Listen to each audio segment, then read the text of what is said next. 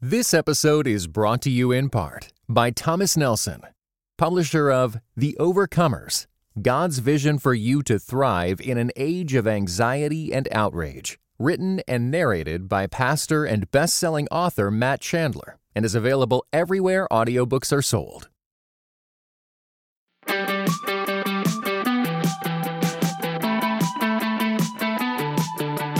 Welcome to the Crafting Character Podcast. Steve Carter here in association with my good friends at CDF Capital and Food for the Hungry, who's doing such incredible work around the world. I'm excited today to have a conversation with my friend Noah Herron. Noah and I, we met a few months back at a Colorado dude ranch. It was filled with a number of pastors that they would refer to as the Young Guns. I'm not sure how I got invited to it, but Brad Lomenick had brought a few different people, and I had the chance to sit during a prayer time with this 26-year-old Noah Herron. And I'll just tell you, I walked away just really, really impressed with this guy's heart. He's a gifted communicator. You're going to hear just a clip in his sound from a teach he did recently called Came Through Drippin'. And this guy leads an amazing ministry that you're going to get to hear about called Neighborhood Young Adults. He just has a heart for helping people find Jesus. But I walked away from this prayer time and I just was like, I got to get to know him. But I think part of me was like, he's 26. He's 26 years old. Oftentimes I've been interviewing people on this podcast that have been kind of seasoned communicators for 2-3 decades. But there was something about him that I just was like, he's got something to teach me. And then I started following him on Instagram. And as I'm following him, he makes this post about 7 lessons that he's learned from preaching.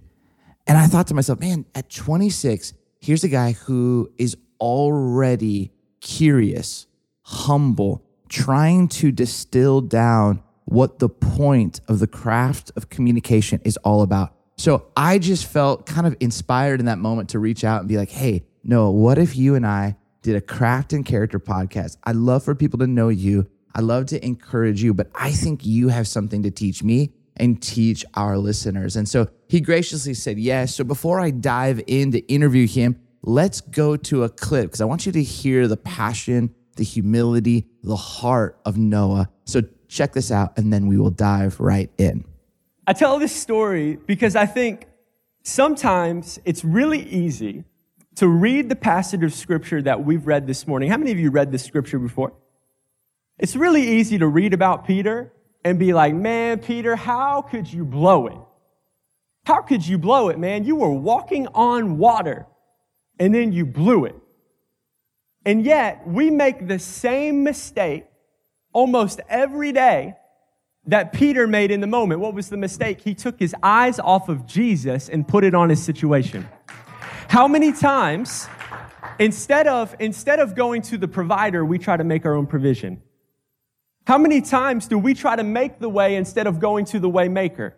How many times do we try to build a life instead of going directly to the one who promises it forever?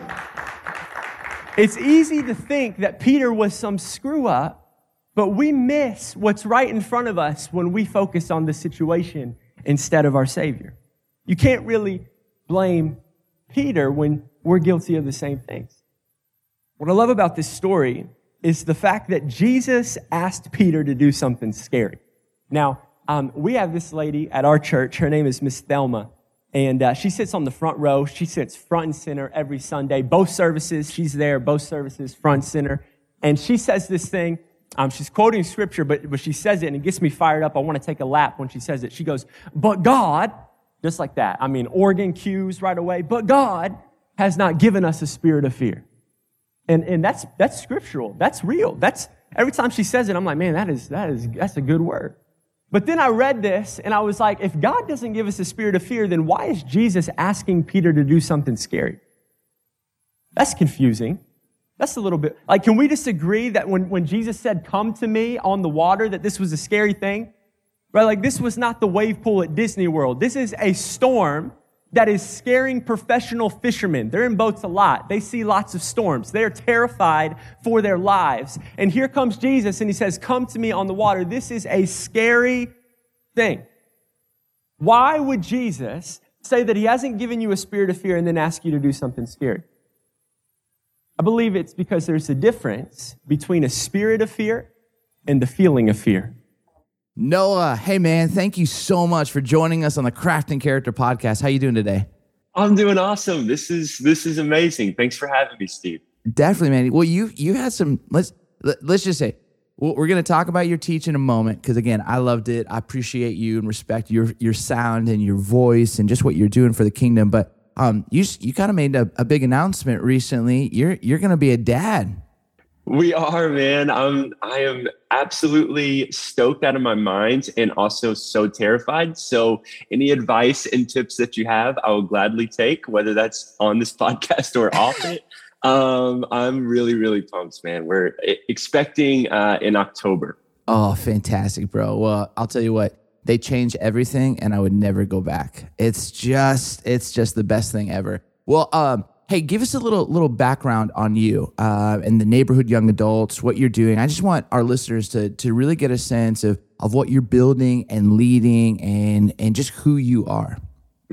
So my wife and I have a huge heart for college and young adult ministry. We both gave our life to Jesus while we were in college. And so that's always been something we've both been passionate about. And we led a young adult ministry in a little town called Cleveland, Tennessee for about 4 years. And that ministry was called The Gathering, which was an amazing time. Typical like structure of ministry. We gathered weekly. We had about 400 to 600 college students on Thursday nights. It was amazing. But about halfway through our time there, we started to be convicted by the Holy Spirit that maybe we had a ministry that was impressive, that didn't always look like Jesus. And a big part of that we felt like was the lack of discipleship taking place. So during the pandemic, we actually moved to Atlanta to help my parents revitalize a church. And while we were doing that, we still felt like young adult ministry was a big passion. And so we launched our own nonprofit, Neighborhood Young Adults, where our goal is to disciple 1,000 young adults in 2021. And so we're doing this both in person in Atlanta, where we have house groups that meet weekly on Sunday nights. And then we do like a once a month worship gathering. But the real kind of difference in this ministry is we're getting people, young adults from all over the country to join a weekly Bible study on Monday nights. And so this is for young adults who go to a church that doesn't have anything specifically for young adults. We encourage people, hey, if your church is doing something for young adults, don't be a part of this. It's not for you. But those who are at a smaller church or a church that just can't afford young adult ministry, they get on with their friends in their home. And we just kind of like set the plate for them to eat off of. You know, we give some context to a chapter of scripture. We talk about some key verses, and then we let them have conversation offline with their friends in their home. And it's been a blast, man. We're giving away tons of free resources to these young adults and just enjoying talking scripture with them. I love that. I love the fact that you were able to identify that it was impressive, but wasn't looking like Jesus. And kind of, I think oftentimes most people will double down in the, I want to be more impressive and I want more. But you guys were able to almost stop, reflect, but then really discover what the actual ache was and almost look to go, okay, how do we begin to kind of build this out? And, you know, I remember talking to someone who was connected to Neighborhood Young Adults, and I was asking them like, hey, okay, like, is this just in Atlanta? And they're like, no, this is actually all over. And I was like, really? Like, what do you mean? Like, it's still back in Cleveland, Tennessee? Like, no, this is like all over. You know, can I put you on the spot? Like, what does that look like when this guy who I obviously knows you, but like he was like saying all over, what does that look like? Well, right now, I think we have 38 states represented. So we've got house groups kind of happening all over the place. And then we've got some international people who hop on the calls as well. And so it's crazy. We honestly, probably wouldn't have even tried it if the pandemic wouldn't have happened. But we just realized like so many young adults were needing community, and we'd always looked at online as more of a evangelistic tool than a community building tool. But we've just seen how there are students who are hungry for Jesus, but they don't always know how to take that next step of being discipled, or they don't have someone at their local church who is taking the time to disciple them. And so we're just trying to bridge the gap for those churches so that their young adults will not leave the church, but actually serve the church. And so it's been crazy, man. It's been fun. It's fantastic, man. I love that. I love that so much. Obviously, this is a podcast where we talk about, the craft of communication, and we always want to just be the kind of people where we're getting better at kind of the sacred art of helping people bring order to the chaos of their lives. And, that's what God exemplified right from the jump of Scripture. There was chaos, it was tohu vavohu, formless and empty, and he just said, "Let there be light," and spoke order into the chaos. And I think for you as a communicator, give us a little background. We just got to hear a sound and kind of clip of you as a teacher. What were you trying to accomplish in that Came Through Dripping Teach? And give us a little bit of your prep process. Well, that message means a great deal to me because it's a message that I needed to hear when I was first making the decision to follow Jesus, because I was always under the impression that if I gave my life to Jesus, that I would stop sinning, that it would just go away. And so when that didn't happen, when I still was a sinner, it made it very frustrating for me. I started to get exhausted. I'd have this conversation with God, like, hey, like, I'm not going to do this anymore. And then I would do that same thing. And I had this thought and maybe this prayer to God, like, hey, either I'm not doing this right or you're not real. And I realized now what I was doing is I was putting myself in these like spiritual timeouts instead of coming to the feet of Jesus with the sin and trying to have my life changed by his presence in my life. Like I was just trying to be like, hey, I'm cutting all of this out right here, right now, and totally forsaking the idea of sanctification. And so I preach that message to adults, but I really like to preach that message to students because I found that a lot of times students, they struggle with sin by hiding in shame. They sin and they take a week off from coming to youth group, or they sin and they just stop coming to church because they feel like they don't know how to stop, and they have these questions of like, is God even real? And so the whole idea was like, the water represents your failure. But Peter immediately got back into the boat after he failed and began to worship Jesus. The Bible says all the disciples began to worship Jesus, saying, truly, you are the Son of God. And so that was the message. Like, hey, if you failed this week, come down here to this altar and have an encounter with Jesus. There's no better decision that you could make. I love that.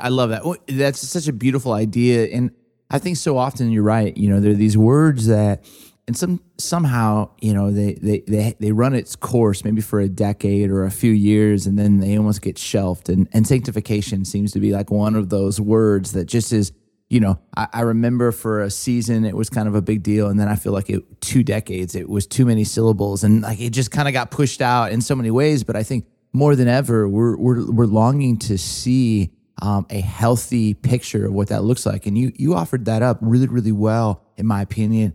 I'm curious, as you start to kind of, you travel, you teach, you're kind of preaching on the regular, like what does prep process look like for you as you kind of have a couple messages? I know you're flying out tomorrow to go teach. And what does that look like for you? Yeah. So the starting place is always the most different. I've found like in my routine, everything is very similar except the starting place. Like sometimes I'll be in the word and it'll just be so clear and easy. Like this is what I'm supposed to write a message on. And then there's other times, man, I'll be jamming to music in my car, or I'll be washing my hair in the shower, and I'll just have a thought that maybe like didn't even come from scripture, but like that's how Came Through Dripping happened. I was listening to the radio and there was a very bad song playing on the radio, and it actually used that phrase in the lyrics. And I was like, man, that's an interesting concept. And a few weeks later, I'm reading my Bible. I'm reading the story of Peter walking on the boat, and I was like, came through dripping. That's it, and it just kind of all clicked. But once I get an idea, wherever that comes from, I like to start as early as I can in the process. I read one time when I was first starting out that Andy Stanley liked to start on Mondays. And I was like, man, if Andy Stanley has to start a week out, I need to start like a year out, because it's just, when I feel prepared, I feel like I have more confidence to not be as dependent on what I've prepared, which is like the greatest place I can be, because it allows the Holy Spirit to kind of take over my message when he wants to. And so throughout the week, it's kind of, try to get the manuscript as early as possible in the week. And then the rest of the week is going over it and trying to make it as simple as possible. So when I'm actually teaching it, it's got a lot of room for whatever the Holy Spirit wants to do. I love that. When I was 20 years old, I was invited down. There were these, national pastors conferences. And I remember I went down to San Diego, and I was hanging out with a few different pastors, Rob Bell, Erwin McManus, and Francis Chan. So it was the four of us. Like, these three just together, and then me. And somehow I had known Rob, I'd known Erwin a little bit, and I had known Francis a little bit. But they just let me sit down at a table with them. And Francis was just at the very, very beginning of his kind of understanding that the Trinity wasn't Father, Son, Holy Bible, but there was a Holy Spirit. And so he was like asking this question. He said, you ever have these moments when you're teaching, and then all of a sudden you feel as if like God is, I don't know, it's like a story comes to mind that was never in your prep process, but you end up going with that story, and it totally takes the teaching to the next level. It's like, and Francis is like, just like asking so curiously and earnestly to Rob and Erwin just looks at him and goes, you know why that happens? And Francis is like, no, I don't know what you're talking about. And Erwin's like, Francis, you know why that happens? And at this moment, I'm like pulling out a pen, because I know like some like grabbing a napkin, some truth. And I'll never forget it. And you kind of alluded to it. Erwin just says, Francis, when you are prepared, you actually give the Spirit of God more freedom to move. Because what often happens is when we are just not prepared, it hasn't like taken, we haven't marinated on the idea. It's not within us. We're more like attached and connected to our notes, or more attached and connected to what's the next slide, what's happening, with this transition, rather than what God wants to do in the room. And we're more freed up to that room. That's when those stories can come. So I love that. I love that. You a few months ago, you dropped these 7 lessons that you've learned from preaching. And I love it, because you said, many times the hard way in my first 5 years. And I just thought it was such a beautiful, humble, just you distilled down a number of things that it made me go back to, man, when I was just starting out, what would I have said? And a lot of these just really, really connected, and some that I had not even thought of, that I was like, oh my goodness, that's really, really good. I'd love to walk like one by one through, and just to hear just a little bit more. I mean, you wrote kind of a sentence, and I just love to press and kind of go, what led you to this? So the first one, you said, you are preaching a message about the greatest servant of all time. You are there to serve, not to be served. That's number one. Tell us about that.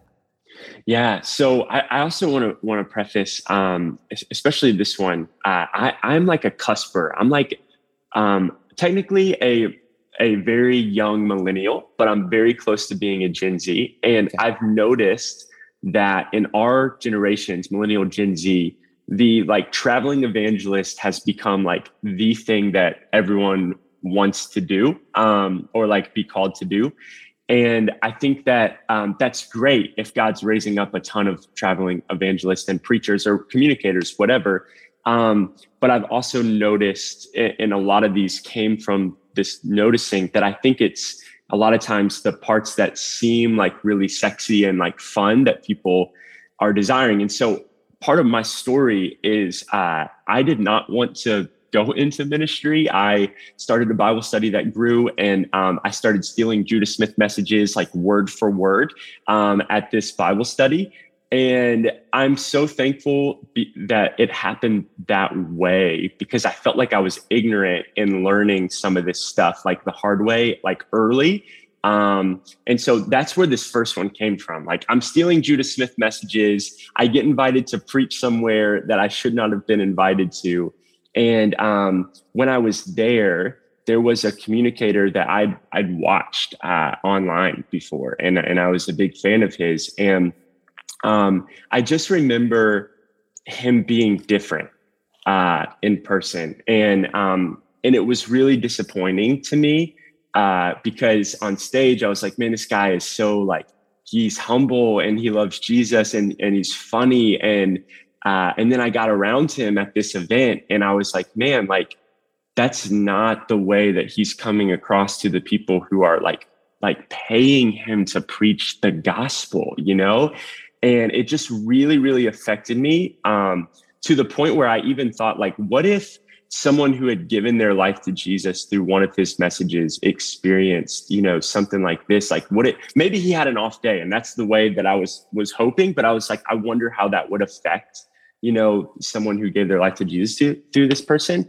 And I'm believing he had an off day, but it's been something that I've never forgotten. Like when I'm preaching and when I'm invited, it's like, yo, this message that I am sharing is about the greatest servant of all time. And so if I am really going to be someone who practices what he preaches, like, yeah, there's this element of like, they want to honor me while I'm there, but honor works both ways. Like, I should be wanting to honor them while I'm there. And the best way I can do that is like, hey, what's the heart for this weekend? You know, like, how can I take pressure off of you? How can I make it easier off of you? Like, you don't have to treat me like a rock star. Please don't. Like, you know, like, let me be a servant to you. And I think when you do that, not only are you able to hopefully minister better to the people that are there, but you're also ministering to the people who invited you. And to me, that's just as important. These people who are pouring out every single week, like when I go someplace, I hope that they're refreshed by our relationship and our conversation too. I love that. I think it's so good. And I also think it works from a communicator side, because I remember listening to this comedian, Michael Jr., and he talked about how for many moments of his career, he needed the crowd to laugh.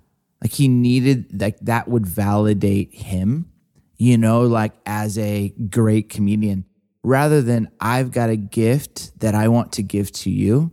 And he just said it's the same jokes. It just came from like a different mindset, you know. And I think Danielle Strickland, before she ever teaches, her pastor, Bruxy Carey, like, gets out, and during the bumper video, he just looks across the room and just says, I love you. I love you. I love you. May these words that I speak remind you that I love you. And there's this sense of like, yes, how do these words serve this community, what that house is trying to do, that congregation, but it always pointing to the greatest servant of all time. And again, I think you have this humility about you. You have this desire. I see it in you just to join people, you know, not to make it about you, but just to continue to amplify it. And I love that about you. Hey, number 2, you said green rooms are like Costco's. You'll forget the reason you came there if you spend too much time in one. And I was like, that is absolute gold. Tell me about that. Well, first of all, if people have never heard of Costco, because we didn't have one where we lived in Tennessee. So it's like a massive, like, Walmart on steroids. Like, that's almost a disservice to call it a Walmart. It is so amazing. Like, there's so many things in there. And the first time we went to one, when we moved here to Georgia, we spent like 3 hours in there, because it was just like, oh, look at that. And like, oh, look at that. Like, this is amazing. They have TVs next to oranges. You know, this is wild. And whenever I go places to speak, like oftentimes that's how I feel when I'm in the green room. I'm like, man, look at that person. Wow, like they're so cool. And like, I've learned so much from them, or like, man, I would love to talk to that person. And very quickly, if I'm not careful, like I can spend all my time in there and completely forget that like I came to serve the people that are there to hear the gospel. And I learned from a mentor of mine that I can be a more effective communicator if I actually spend time pre-service and post-service, like in the audience, meeting people, like saying hello. Like it just helps you get a pulse for like the people who are there, and also them get a pulse for you.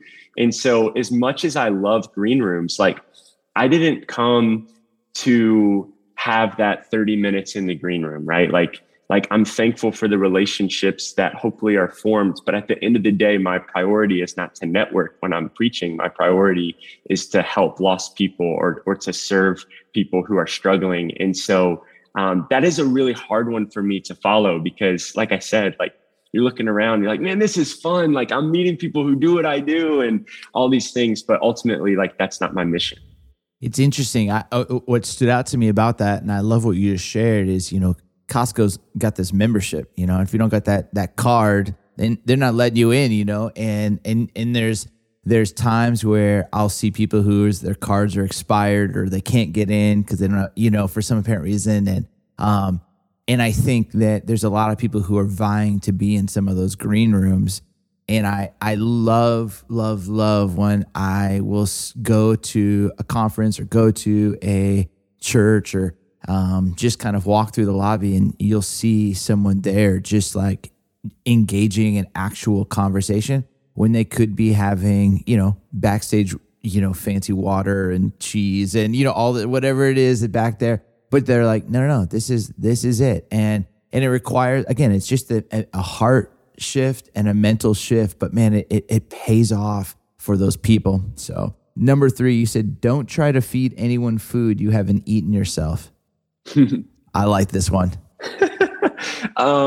Yeah, if I had guests over, I wouldn't give them something that I didn't know was good. And I think you can go like a couple different ways with it. It's like, of course, I want to study myself to the point where like it's resonated in my heart. But also there's, I think it was TD Jakes one time, I was listening to a leadership talk he gave to preachers. And he was saying that like, there are some things that you shouldn't try to preach because you don't have the authority yet. Like you haven't gone through that yet. And so like, it would be foolish for me to like go to a church and preach about like being crushed, and like I've had a pretty great life so far, like it wouldn't come across like I can't carry that weight. I haven't eaten that. I haven't like had to go through that spiritually at this point in my life. And so what I have gone through is like learning what it looks like to be faithful at a younger age, or learning what it looks like to come to Jesus dripping with failure. Like I've eaten that, like I've gone through that. The Holy Spirit has ministered to me in that way. So I feel like now when I preach that, not only do I know like this works, like I've had it, it's good, but also I feel like people are able to go, I can receive that because I can see that in him, That's so good. I mean, and I think that's there are times for me as well that I'll be studying a passage and I'll be like, oh man, like this is like a message like when I'm 50, like I think I'll have some more insight. But I was a part of a teaching team at Rock Harbor, and there had been like a difficult season of moral failing, and so we didn't have a teaching pastor. And so basically I was an intern, and there's like 8 of us. And I loved it because the worship pastors, a guy by the name of Todd Proctor, at the time, now he's works with Alpha, but he basically created this model where we voted who was living out the theme. So if we're talking about humility, everyone, like the 8 of us would go, hey, who do we think's the most humble? We're like, well, it's probably Shamrock or Halliburton. All right, hey, any of you want to teach on that? And basically that's how you had to live it if you were going to speak it. And I remember going, that is I'm so grateful for that picture, because what I think a lot of people were grown is as long as you can communicate it or that you've studied it, then you can deliver it. But man, there is just something, like you said, when, like that TD Jakes quote, when you have the authority because you have walked through that trial, that fire, you have tasted and seen the goodness of the Lord, that's just powerful. All right, number 4, the best places to preach aren't the biggest, but the most eager to listen. Talk to me about that. Yeah, man. So I grew up with a lisp, and when I was first starting to get asked to preach places, I was very insecure, and I was talking to a mentor who preaches a lot, and he gave me this advice. He said, "You're putting way too much pressure on your delivery and yourself, and not enough faith in the Word of God." And he was like, when you get up to preach, if you prepared, if you spent time in prayer, if you spent time in the Word, like it should just be letting yourself go and putting the trust in God's Word to do the work. Like it's up to people to show up with good soil. He talks about the parable of the sower and the reaper, all those things. And it just changed my perspective. And now when I preach places, sometimes I'm like, oh man, this is going to be like a big place. This is awesome.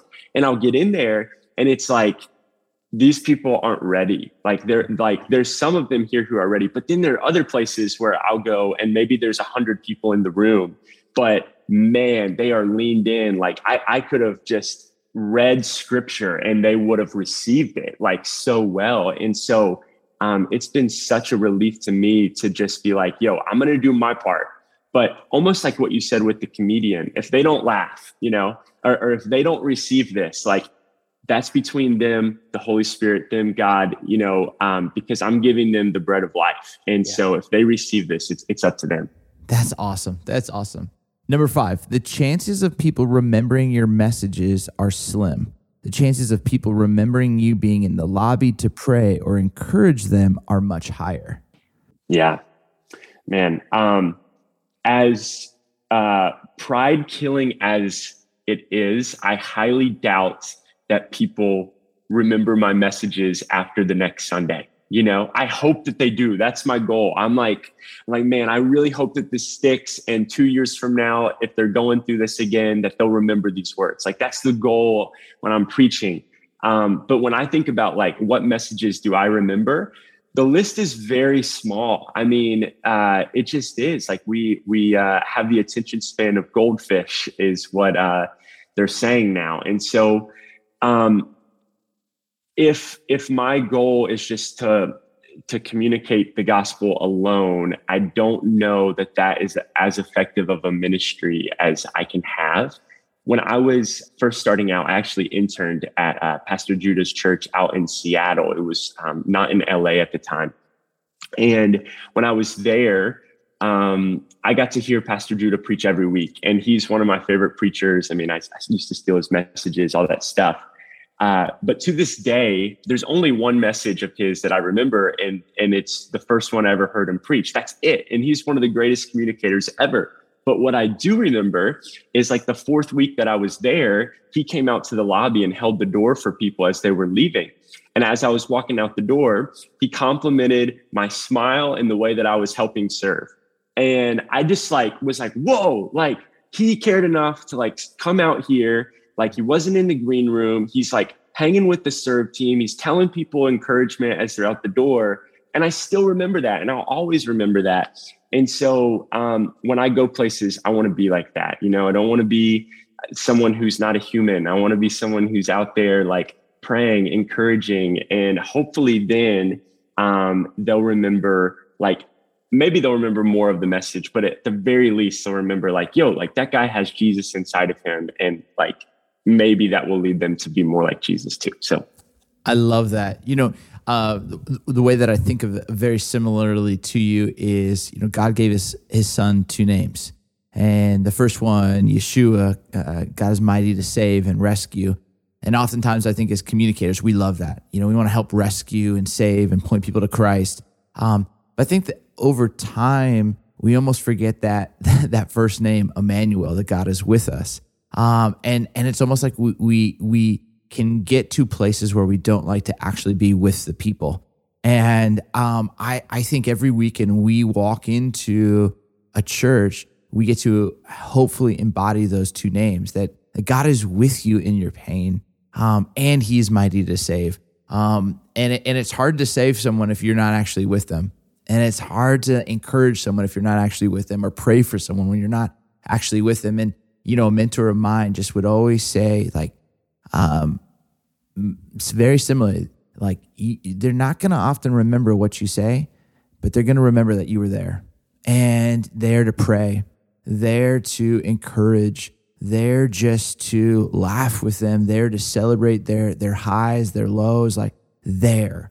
So be with them, and with that kind of influence that you have, then speak and guide them towards fresh water, in Christ. And so I love this, that you are almost writing this down at 26, but these, man, they only deepen in importance in your 30s and 40s. Number 6, being loud does not necessarily mean anointed. The power is from the presence of God and can speak through any decibel level. All right, talk to me, young man, because this is something that for a lot of people, it seems like loud is anointed, quiet is Bueller. You know what I mean? Like, well, okay. So when I was getting started, I loved the response that loud preachers would get, and a lot of the loud preachers I was listening to be fair, were great preachers. It's not that they were just yelling for no reason. They were very effective at what they were communicating. It was the gospel. But I looked at the way they were delivering as that's how you are anointed. You just yell like they're yelling. And if you're yelling with nothing to say, and if you're yelling and it's not true to who you are, like as a communicator, then it's going to come across as extremely inauthentic. It's going to come across as like, what is happening? Now, with that being said, I've realized that there are some Christians, or maybe even just some churches, that like, they just respond generally better to that. But I quickly found out that like, I can get excited in messages, and I do get excited in messages and raise my voice level. But for me, I come across most authentic when I don't do that. And so if my goal is to be as effective as possible in like relaying this timeless truth, then I want to be as authentic as possible in who I am. And I think that's a mistake that a lot of young communicators make. It's like, I've got to yell or it's not anointed. And it's like, no, like some of the greatest communicators I've ever listened to, like they talked at like a very low level. And so it's a lesson I'm learning, that like, if I want to be more anointed, like that's what happens in preparation. That's what happens in my personal relationship with God, and me just being obedient to what he's speaking to me. Not necessarily how loud I'm speaking it to others. It's so good, because, every band has to find its sound. Every hip hop artist has to find their sound. Every communicator has to find their sound. Every author has to find their sound. One of the hardest pieces, whether in music or art, writing or preaching, is when you see someone who's trying to be a carbon copy of another person's sound. And you go, oh man, that's like, this person light, or what this person is really trying to cop that person's sound. What I think is the hardest, most beautiful work, and you just named it, it was so good, is that I realized that I came across more authentic when I wasn't like up here, but it was like here. And so it's like there's a sound in which God has wired and shaped and formed. And some of the most beautiful work that a preacher, communicator, artist, writer can do is to go, oh, this is me. All of life is a stage. All of life is a stage. Every moment we're holding a microphone. It's just, it's such an interesting piece, though, as you start to get really, really curious with what are those pieces that make up your unique sound. And that's what I've loved about you, is I feel like you are discovering that and pressing into it, which I think is just only going to bear more fruit for the kingdom. And actually, you're going to feel more the thrill of God actually using you and the sound that he's anointed you with, not given to other people and asked you, try to be like that guy, try to be like her, try to be like that. So I'm making some tweaks. I'm still out of tune, but I appreciate you. Number 7, 10 leaned in people, and leaned in is kind of in quotes. And just real quick, all of this stuff I'll put in the show notes and so people can see, but 10 leaned in people at the front of the room can change an entire building's atmosphere. Yeah. So this is something I noticed as a preacher first, like, hey, this group at the front, even if the rest of the crowd maybe didn't start off as engaged, but like these 10 at the front who are taking notes, who are being responsive to God's word, who are literally like physically sometimes leaning in, like other people are watching this and it's making them feel almost like FOMO, like fear of missing out. And so like they go from being disengaged to being engaged simply by being in the same room with these 10 people who are leaned in. But it went from me noticing it as a communicator from the stage to me being challenged by it as a receiver from the audience. You know, it's like, hey, someone else might receive this if I receive this. And so instead of coming and just going through the motions sometimes at church, which we all are tempted to do sometimes, it's like, hey, like I think about Paul and Silas, like other people were set free by their worship. Other people can receive by you receiving. And I believe that with all my heart. And so that's something that I'm personally convicted of on Sunday mornings when I'm not preaching. It's like, I want to be one of the 10 who helps the other people in the room get what this guy's trying to preach. That's fantastic. I love that. I love that. Hey, when we were together in Colorado at that Dude Ranch, and it was awesome time, you know, we kind of ended, and you know, the whole point of it was, how do we become the kind of people that finish well?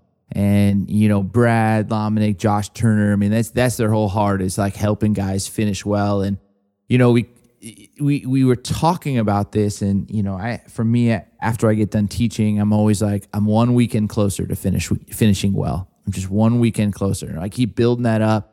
Man, I want to finish the race well. What practices, like what are you doing at 26 right now? I mean, you're traveling, you're leading, you helping your parents, about to be a father. You and Maddie just have this great marriage. Like, you know, and this podcast is about the craft of communication, but it's called Craft and Character for a reason, because we want our character to lead the way. But I'm curious, like, you seem so intentional. What are the intentional plays that you're kind of running right now, so that you finish well, so that your character leads the way? So a massive one that we've just implemented this year, which is kind of embarrassing, but I'm excited about it, is Sabbath. Man, it's changed our life. I'm very naturally I'm a doer more than a dreamer. I think people kind of lean towards one of those. I'm more of a doer. And my temptation is to try to be God's employee of the month. You know, I just want to do as much as I can for God. And I say yes to things that I probably don't have the bandwidth to say yes to. But a Sabbath has been helping us make sure that we're in love with God more than working for God. And I've just noticed that seems to be a common theme from, it doesn't even mean like, not just in pastors who have failures, but in pastors who just get burnt out. Is I've just noticed that seems to be something that they struggle with too. It's like they want to do for God so much that sometimes it replaces like, hey, like my actual prize is being with God. And when you're with someone who has that as their main goal, is like, I just am so thankful to be with God today. You feel it. Like you're like, man, like they're refreshing to be around. Like they're refreshing to talk to. And a similarity that I found in people like that is they Sabbath. That's so good. That's so good. I seriously, a day of like delighting, a day of just, healthy escapes that just is, I'm not earning my worth. You know, you just think about the Hebrew people. I mean, 400 plus years, like their identity was in how many bricks they could produce. And out of God's kindness, he's like, hey, remember how I created this? That seventh day, it's for you too. This is for you. And just, he's almost trying to like rewire their brains and their minds. Like, I'm not Pharaoh. And man, it's so wild how even those who are communicating and preaching the gospel are like, I gotta earn, I gotta work, I gotta stay busy. And there's just something I feel like for creativity, there's something for our soul, there's something for our actual being, there's something for our awareness and being able to tend to his presence, delighting in goodness that I think Sabbath really, really offers. I did not learn that in my 20s. I was someone who violated Sabbath regularly, and even like this weekend, like I just ended up going hang with some friends. We spent the weekend just like, we went to Wrigley and where the Cubs play, and just like, it was another pastor, a business, or two pastors and a business leader. And we just were like, we're going to have a weekend of like great conversation, great food, prayer, healthy escapes, like just delighting in God. And you wake up like the next day and you go preach and you're like, dude, I feel refreshed. It's just, and when you have those on the regular, man, I feel like it helps me actually fulfill those 7 that you talk about. I show up more expectant to receive. Like I don't want to hide out in a green room or a Costco. Like I want to be with people. But it's just amazing. Like one little choice can end up allowing me with the right headspace and heart space to experience all that God has for me, but all that God has for that room and that season. So, bro, I'm so proud of you and just excited to see what God's going to continue to do in you, with you, for you, and obviously through you as a husband and father and just leader and pastor. Where can people find you, Noah? Yeah, I'm on social media at Noah Heron, pretty much on all of them. And then I've got a podcast where I interview different people from different walks of life. They're not all pastors. Some of them are business leaders and some of them are creatives, but we just talk about submitting our ways to Jesus. And it's on iTunes, Spotify. It's called All Our Ways. So those are the main places. Fantastic. Well, hey, thanks so much for joining us. And hey, for all of you who are tuning in, I'm so excited. We just announced that Nancy Beach is going to be leading a cohort. It's going to be filled with some incredible faculty. But also, we're hoping that both men and women would sign up for this cohort. We do our cohorts pretty small, 9 people. And we are so excited about this to really help shape women and men to be preachers and leaders. And what I love is I remember talking with Danielle Strickland once, and she said, man, we are actually better together. And so this is going to be a cohort led by the one, the only, the legend, Nancy Beach. And so you can learn more if you go to craftingcharacter.org. And if there's ever any ways I can serve you, feel free, reach out, steve@steveryancarter.com. I hope you all will listen, subscribe, share, but pass this word on. If you've got maybe a younger emerging voice in your church staff, introduce him to Noah. He's someone that is worthy to follow and just support. They're doing some incredible work. So with that, friends, many blessings, and let's go and have our character lead the way. Much love, everyone. Grace and peace.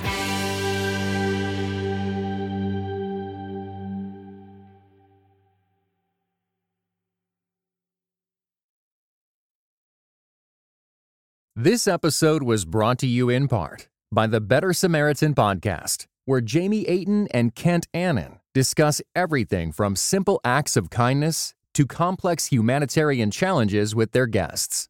Want to learn how to faithfully do good better? Find insights at The Better Samaritan.